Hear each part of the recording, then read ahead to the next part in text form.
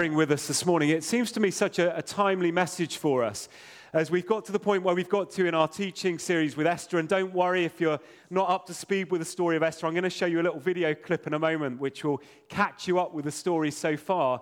But isn't the work of Safe Families so like we've heard in the story with Esther? Esther, a Jew who didn't go around boasting about her Jewishness and telling everybody about it, but just quietly worked behind the scenes. And as you'll see today in the story, when the moment is right, when the time is right, Esther reveals her Jewishness and she speaks about the hope that she has. What a beautiful picture of the ministry that Safe Families are involved with. So we've been on this whistle-stop tour through the book of Esther. We're looking at it 2 chapters at a time. So here comes a little video reminder of where we've got to so far in our story. The book of Esther. It's one of the more exciting and curious books in the Bible. The story is set over 100 years after the Babylonian exile of the Israelites from their land. And while some Jews did return to Jerusalem, remember Ezra and Nehemiah, many did not. And so the book of Esther is about a Jewish community living in Susa, the capital city of the ancient Persian Empire. The main characters in this story are 2 Jews, Mordecai and then his niece Esther. And then there's the king of Persia, who's something of a drunken pushover in this story. And then there's the Persian official Haman, the cunning villain. The book opens with the king of Persia throwing 2 elaborate banquet feasts that last a total of 187 days. And it's all for the grandiose purpose of displaying his greatness and splendor. On the last day of the banquet feast, he's really drunk, and he demands that his wife, Queen Vashti, appear at the party to show off her beauty. She refuses, and so in a drunken rage, the king deposes Vashti and makes the silly decree that all Persian men should now be the masters of their own homes. Then he holds a beauty pageant because he wants to find a new queen. This is like a really bad soap opera. But it's right here that we're introduced to Esther and Mordecai. Esther hides her Jewish identity and enters the beauty pageant and wins. And the king is so obsessed with Esther that he elevates her to become the new queen of Persia. Now after this, and even more serendipitous, is the fact that Mordecai just happens to overhear 2 royal guards plotting to murder the king. And so he informs Esther, who in turn informs the king, and Mordecai gets credit for saving the king's life. Now right here from the beginning, God's not mentioned anywhere, but this all seems providentially ordered. What is it that God's up to? You have to keep reading. We're next introduced to Haman, who's not actually a Persian. He's called an Agagite. He's a descendant of the ancient Canaanites. Remember 1 Samuel chapter 15. The king elevates Haman to the highest position in the kingdom, and he demands that everybody kneel before Haman. Well, when Mordecai sees Haman, he refuses to kneel, which of course fills Haman with rage. And when he finds out that Mordecai's Jewish, Haman successfully persuades the king to enact this crazy decree to destroy all of the Jewish people. And to decide the date of the Jews' annihilation, Haman rolls the dice. A die is called pur in Hebrew. Tuck that away for later. 11 months later, on the 13th of Adar, all the Jews will die. Haman and the king then have a drinking banquet to celebrate their really horrible decision. So the focus now turns to Mordecai and Esther, who are the only hope for the Jewish people. They make a plan that Esther's going to reveal her Jewish identity to the king and ask him to reverse the decree. But approaching the king without a royal request is, according to Persian law, an act worthy of death. So in a key statement, Mordecai, he's confident that even if Esther remains silent, that deliverance for the Jews will arrive from another place. And then Mordecai wonders aloud. He says, who knows? Maybe you've become queen for this very moment. Esther responds with bravery, and she purposes to go to the king with her amazing words, if I perish, I perish. Now, in what unfolds, we watch the ironic reversal of all of Haman's evil plans.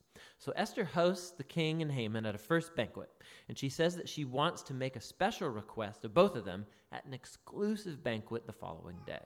So Haman leaves the banquet totally drunk, and he sees Mordecai in the street. He fumes with anger, and he orders that a tall stake be built so that Mordecai can be impaled upon it in the morning. It seems like things can't get any worse for the Jews and for Mordecai. But all of a sudden, the story pivots. It just so happens that night The king, he can't sleep. And he has the royal chronicles read to him for good bedtime reading. And he just happens to hear about how Mordecai had saved the king's life. He had totally forgotten. So in the morning, Haman enters to request Mordecai's execution. And the king in that moment orders Haman to honor Mordecai publicly for saving his life. So now Haman has to lead Mordecai around the city on a royal horse, telling everyone to praise him. Now this moment in the story, it's a pivot for the whole book. It begins Haman's downfall and Mordecai's rise to power. Watch how this works. There you go. Isn't that brilliant? The Bible Project. I thoroughly commend it to you. You'll find videos on just about every single book and theme in Scripture. Well, the opening verse of Esther chapter 5, which is where we're anchored today, sets the scene and the gravity of the situation that Esther is facing as we continue with her story. Esther and her servants have been busy praying and fasting for 3 days, and then the moment comes. The moment comes when she has to confront the most powerful man on the earth with the most audacious request. In this moment, she is quite literally risking her life. And the first thing I want us to see in the story this morning is Esther's boldness. Not her B-A-L-D-ness, but her B-O-L-D-ness. She wasn't like me. She was bold, not bold.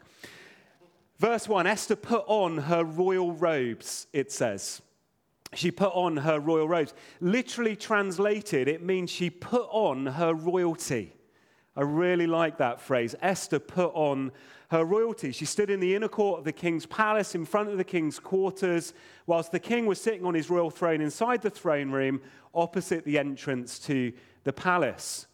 So we're here, we have Esther. She's standing in a waiting room, which is both a literal and a hugely symbolic description of where she finds herself at this moment in her life. She stood in a physical waiting room, the inner court to the king's quarters, and this is a life or a death moment. Suspense fills the air. Can you imagine how nervous Esther must have felt in this moment? Can you imagine how much adrenaline must have been coursing round her body? Will she live or will she die? Will I still be alive in 5 minutes' time? Esther knows for sure that if the king's scepter is held out, then she'll live. She knows that if it drops, then she's going to be toast. Now, we should remind ourselves, of course, that this was no empty threat. The king would have had guards around him who would have been only too happy to follow every single command of the king. As we saw in that little video, the king has a bit of a track record for dispatching his wives. Why should Esther be any different to Vashti? Now, I don't know about you at school, but were you a goody two-shoes, or were you one of the naughty ones? Some of us were the naughty ones. I, of course, was a good person. But I do remember the feeling once of standing outside the headmaster's office ready to receive my judgment. Would it be the cane or would it be the ruler? Would it be detention or would it be suspension? In any case, did I have the pillow? Did I have the cushions in just the right place? Now, I know these days we're not allowed to talk about such things, and no such punishment would ever come to a child. I was a good boy, but there was one occasion when I remember a moment like this, of waiting outside the head teacher's office. And it was the occasion when I bit Mrs. Carter, who was the dinner lady. I actually bit her. I was only 14, so it seemed perfectly reasonable. Mrs. Carter was one of the dinner ladies, and I can't remember why, but for some reason she upset me, and I was sent to the head teacher's office. I remember the fear. I remember the nerves, the anxiety of what was going to come my way. And the throne room would have been an intimidating place for anyone to enter. The whole point of the king's palace was that it centered on the throne. The whole place was designed to make the king the focal point and the center of everyone's attention. If the architecture in this place could speak, then the architecture would say, take care, any one of you who stood in the waiting room. Because when you step into the king's throne, you're going to discover that he is mighty. That's what Esther is experiencing, viscerally experiencing as she walks in. She knows this is a life or a death moment. And I think you just have to admire Esther's boldness in this moment. It's one thing, isn't it, to know the right thing to do, but it's quite another thing to actually have the faith to actually do it. Maybe you've discovered that to be true from your own life. Doing the right thing is not always the easy thing, but doing the right thing is always right. Better to fail, isn't it, at doing the right thing than to win by doing the wrong thing. And it's when we find ourselves in these moments and these circumstances in life, we need to know Holy Spirit, boldness and conviction, even a nudge from God to make our feet move forward into the things that God has for us. And here in this moment, Esther is walking with courage, she's walking with trust, she's walking with unshakable faith. And if her life experience has been anything like mine in these moments, then I didn't necessarily have all of those things before I walked into the circumstance I would immediately face. As I'm there in the waiting room, I'd be racked with nerves and fear and trepidation. But the moment that the doors open, God is incredibly good to us and gives us the confidence that we need to continue to stand for him. Mission impossible becomes mission possible when God is in control and when God is empowering even the most dire of circumstances. Well, luckily for Esther in this moment, in fact, not luckily, because that discredits the hand of God in this moment, by the providence of God, an all-powerful God, the king, who, remember, is Esther's husband, happens to be in a really good mood at the moment she leaves the waiting room and goes into the throne room. He allows her to live, even though she's got the audacity to approach him without consent. But the story's actually even better than that. Verse 3 of chapter 5, the king asks, "And what is your desire, Queen Esther?" I think it's really significant in this moment that the king refers to her as Queen Esther and not just Esther. I wonder why. Was it because she'd put her royalty on while she was in the waiting room? Perhaps it was. "What do you want, Queen Esther? Ask and it will be yours. Even half of my kingdom I'm willing to give to you." Now that's a good offer, isn't it? It's an offer that's too good to refuse. And my guess is that it was an offer that probably exceeded Esther's wildest dreams. But maybe we shouldn't be surprised by an offer like that, because as we keep discovering in this story, God is the God who's at work weaving together all the details of this story, even down to the emotions of a pagan king, even though he doesn't know it, who is actually serving the purposes of God in this moment. You see, Esther is discovering something in this moment that we'd all be well served to discover. Esther is discovering that her hope does not rest in the affairs of this world, but instead her hope rests in the goodness and the promises of God. And if we're children of God, if we've become followers of Jesus, then that's true for us as well this morning. Our hope does not rest in the affairs of this world, no matter whether they be good or whether they be challenging. Our hope rests in the goodness and in the promises of God. But before Esther gets to discover all that, she has to endure what each of us have to endure in life, the waiting room. And it's a place of anxiety and it can be a place of worry. But Esther's willingness to endure the weight and the anxiety of that way, I think actually reveals the value of the thing that she is waiting for. You will not wait in life unless something is worth waiting for. That's the reason why people never ever queue in McDonald's. It's the reason why people will queue in Wagamama's but not in McDonald's. And I wonder if you've ever found yourself in that place, not queuing in McDonald's, but in a place of anxious waiting. A place where you're full of fear, a place where you're full of trepidation. A place where you know that a crucial life decision is just on the other side of the door in front of you, but actually you've got no control whatsoever over the outcome of that decision. It can be a place, and if you've been there, you'll know this, of faith-crippling doubt and anxiety. But it seems to me that the journey of life, and especially the journey of faith, is full of waiting room experiences just like that. We all face seasons of waiting. They're inescapable, and we may not have as much on the line as Esther did in this moment, but waiting is always a challenge. And I wonder if you're waiting for something today. You know, some of us are waiting in the hope that our illness is going to disappear and it will be restored to good health. Some of us today are navigating a career path where we require more experience than we do education, and it takes time to get that experience ready for the next breakthrough. Some of us are in a place of waiting for broken relationships and broken bridges in those relationships to be repaired. Maybe today you're longing for God to move in a particular situation or a circumstance. Life can feel like a great big waiting room. And I wonder if that's true in your life today. Can I encourage you to continue to hope in Jesus even as you wait? In the waiting room, Mordecai's words to Esther from chapter 4 a few weeks ago must have been rattling around in her mind. Do you remember Mordecai said to her, maybe you've come to such a royal position for such a time as this. In times of waiting, when we find ourselves in a time of need, when we know loss and when we're weak, the challenge is to cling on to the promise of God with both hands. And if you can't hang on with both hands, then cling on with your fingertips. You see, times of waiting are never, ever wasted in the economy of God.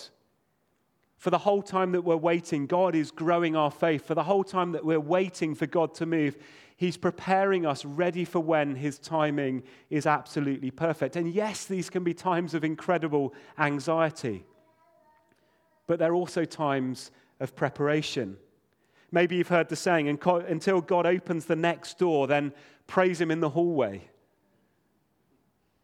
There's a challenge even in our waiting and our anxiety and our worry to continue praising God until the door opens. You see, God's timing is always perfect. So surely it's better to wait and have things fall into place perfectly than to rush and have things fall apart. You know, I suspect that Esther in this moment didn't fully realize that she was about to change the course of history. She probably hadn't realized that our whole nation were dependent upon her presenting herself before the king. But the thing that really stands out to me about Esther in this moment is her faithful willingness to seek wise counsel coupled with her obedience to boldly do what she felt was right in the perfect timing of God despite the danger that she faced. Remember those words from Esther, if I perish, I perish. Well, not only did Esther not perish, but she single-handedly saved generations of Jews from genocide. And it leaves me with a question, what might God be preparing you for at the moment in your waiting? Can I encourage you to keep holding the hand of God in your worry and perhaps in your anxiety? I wonder if you've been waiting for something for yourself or for a friend or a family member for an awfully long time. Would you trust in God's perfect timing and in the promises that He's made in your life? You see, waiting can be really hard, can't it? But when the time is right, God will give us the courage to step forward with Holy Spirit boldness into the unknown. Do you recall the words that God spoke to Moses as he was about to to Joshua as he was about to pick up the mantle from Moses? God said to Joshua, as I was with Moses, so I will be with you. I will never leave you. I will never forsake you. Have I not commanded you? Be strong and be courageous. Do not be afraid. Do not be discouraged. Why? Here comes the promise. For the Lord your God will be with you wherever you go. That's a promise for some of us this morning in our waiting. God is with you in your waiting, but He'll be with you as you step forward beyond the door that's in front of you. I'm so grateful to Carrie, who emailed me during the week and said, I think I've got a testimony that I need to share. Have a listen to what Carrie's got to say, because it's a timely reminder from somebody that we know of all I've just described. I wanted to share a quick story with you today about how a particular verse in Esther completely changed the way I looked at life. So I've wrestled with anxiety all of my life. I just haven't always known that that's what it was. As a shy teenager, the world suddenly felt so big and I felt very little. I've always had a passion in my heart that I wanted to be a physio and my mind was set on the future. But there are so many hoops that I needed to jump through to get there. I needed qualifications and experiences that I would need to work really hard to get. So doubt very quickly set into my mind, those what-if thoughts. What if things didn't go the way that I wanted them to? Around this time, there was a musical in Manchester called Love, Esther. It was based on the Book of Esther, and my cousin got us tickets. There was one particular song which was based on Esther chapter 4, verse 14, and the song was called For This Very Moment. And it's when Esther realises that perhaps she was put in this particular point in the kingdom for such a time as this. She realises that she has to respond by accepting uncertainty of what might happen, step out in faith, and take action by doing what she knows was right. That one verse shaped a huge part of my teenage years after that. It brought me back to the present moment, and instead of rushing ahead and worrying about the future, it replaced the worries of what if this goes wrong with what if this is why I'm in this exact moment for this exact time. And over the years, it's given me confidence to do or say specific things in specific moments that I would have totally otherwise run away from, especially as a painfully shy teenager. So I just wanted to share this testimony of the impact that this verse has had on my life, in case there's anyone else out there thinking that I'm too shy for God to use, or who finds themselves wishing that they were in a different time or a different place. God is with you today. God cares about you specifically, and maybe, just maybe, He's brought you to this place at this time for this very moment.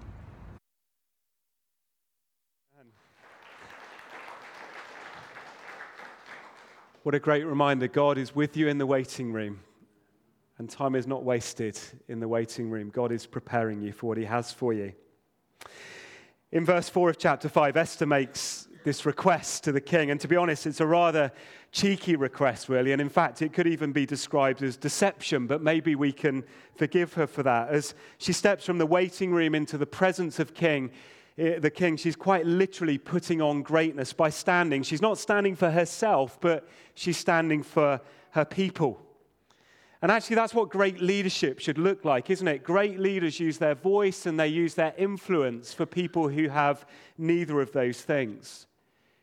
Leadership should never, ever be a platform by which you boast about your own greatness and you glory in yourself. What a contrast Esther is in this moment to the king and to Haman.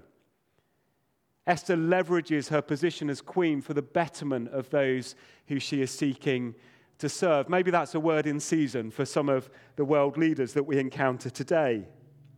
But from verse 4 onwards, and I'm going to read this in a moment, Esther invites Haman, the prime minister, and the king, who was her husband, remember, to a couple of banquets. And the invitation, rather cleverly, is kind of stroking the ego of these two men. You see, both of these men are absolutely stuffed with narcissistic conceit. They're arrogant, they're proud, they're full of themselves. And Esther says to them, hey, my king, why don't you come with me and have a nice dinner? I'm your beautiful wife. Come and eat with me. And why don't you eat with me, your beautiful wife, in front of your very important friend, Haman? And in a sense here, Esther is kind of showing an exaggerated amount of regard to the king so that she can build up some credit in her account, ready for in a few minutes' time or a few days' time when she makes a withdrawal, that in essence is going to say to the king, you've made a terrible mistake and I'm going to tell you you're wrong.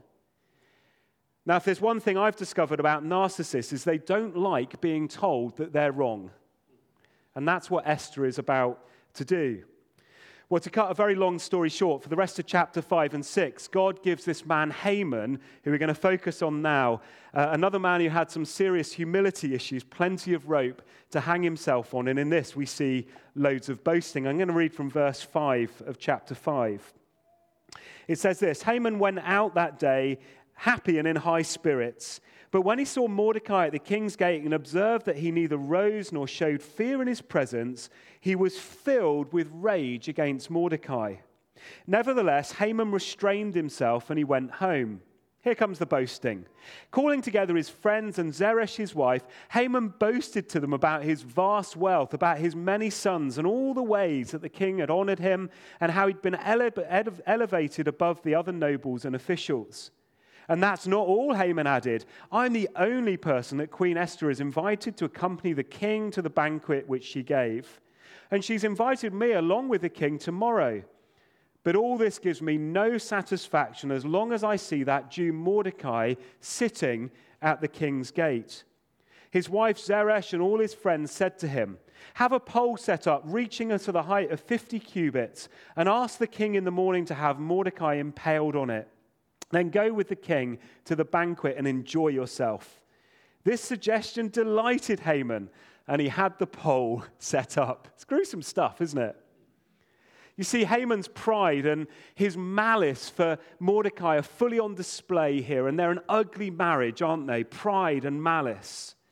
Haman here is marinating in the juices of his own self-importance, and all the time his malice is busy pressure cooking away. What a lethal cocktail these two things are. And I want to suggest this morning there are two things we need to watch out for in our own lives. Malice is that deep-seated hatred that actually turns into delight whenever we see somebody that we dislike suffer. Isn't that twisted? That such a negative emotion can turn into something semi-positive when we see another person suffering. Malice can never ever forgive. Malice can never ever accept anything but revenge.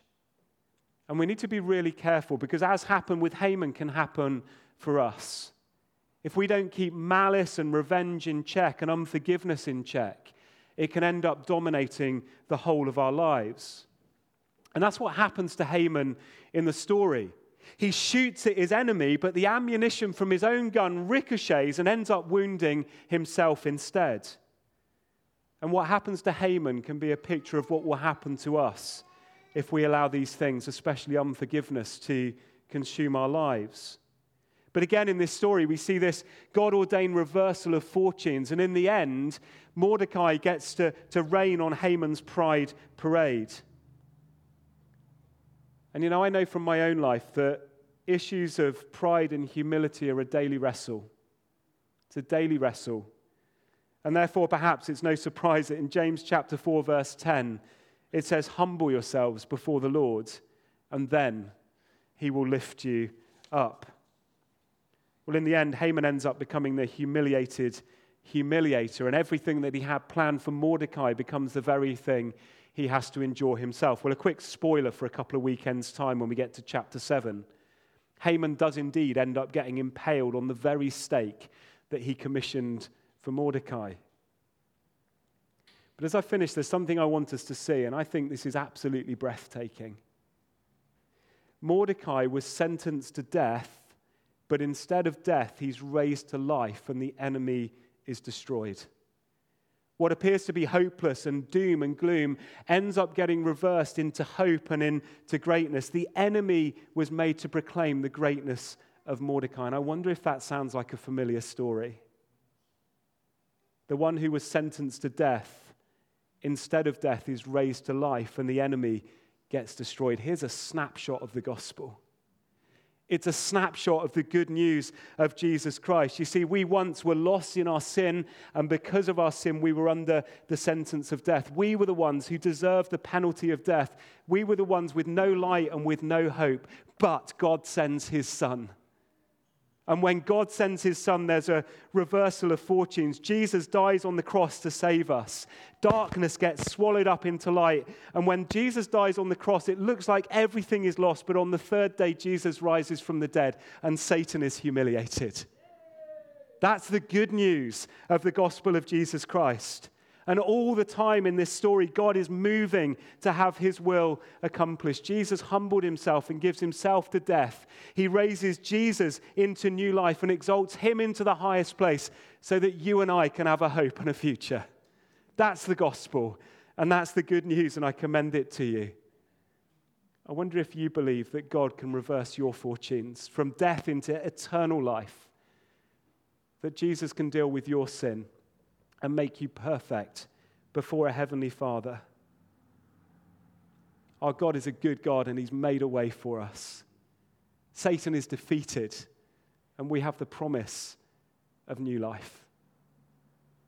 I want to read to you some words from Ephesians chapter 2, and with this I finish, because this tells the story of my story, and maybe it's your story too. It says, "Once you were dead because of your disobedience and your many sins.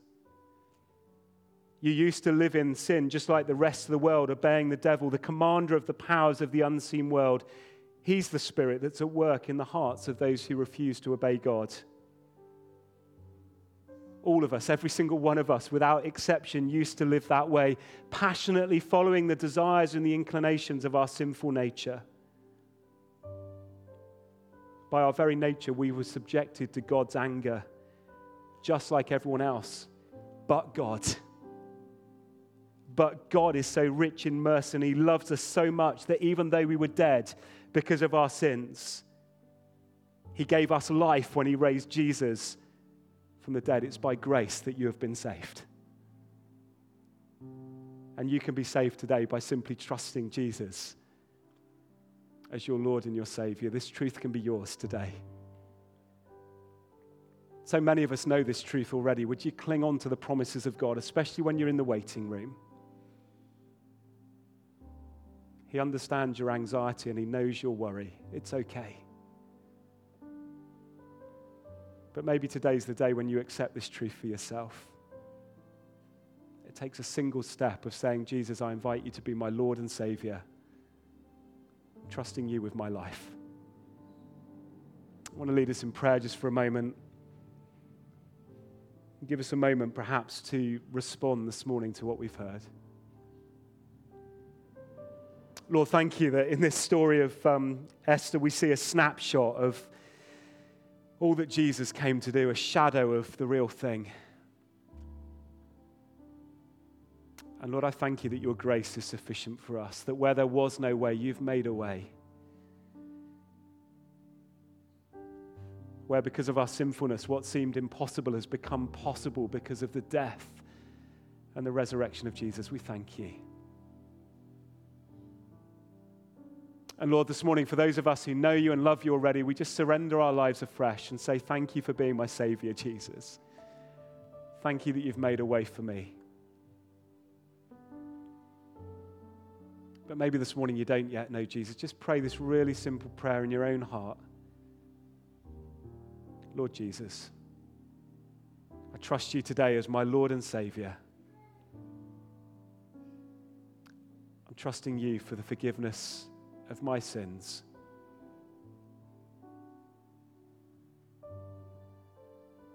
Thank you that where there was no hope, you have made hope.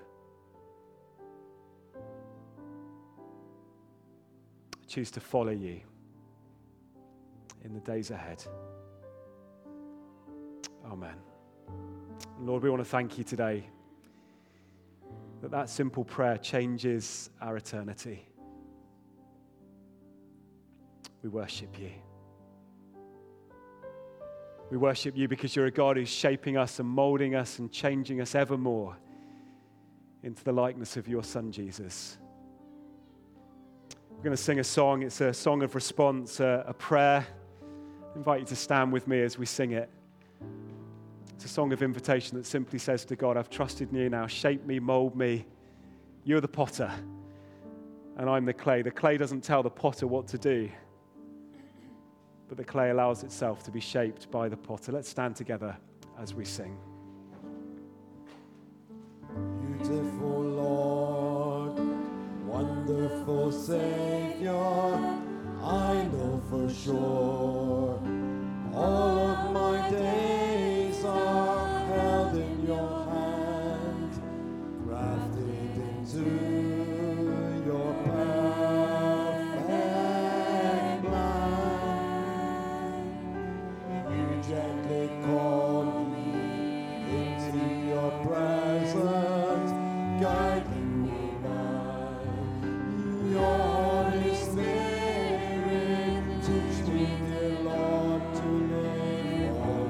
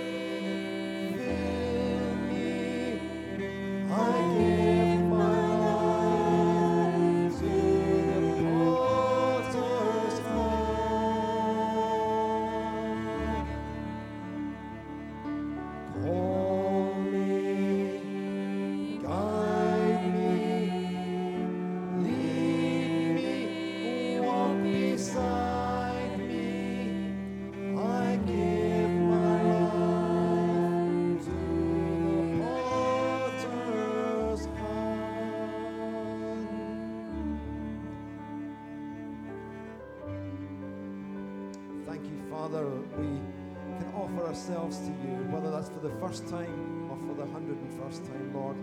We ask that you would take us, that you would mold us and use us and fill us. Lord, we give you our lives. And we ask, Father, that you would bless us. In the precious name of Jesus.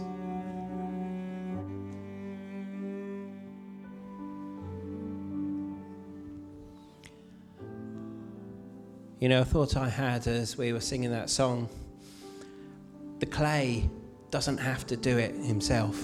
The clay doesn't mold itself into a pot. The clay doesn't become a beautiful sculpture. All the clay has to do, all we have to do is say yes. To be open to what the potter wants to do in and through us. Which is why it's a real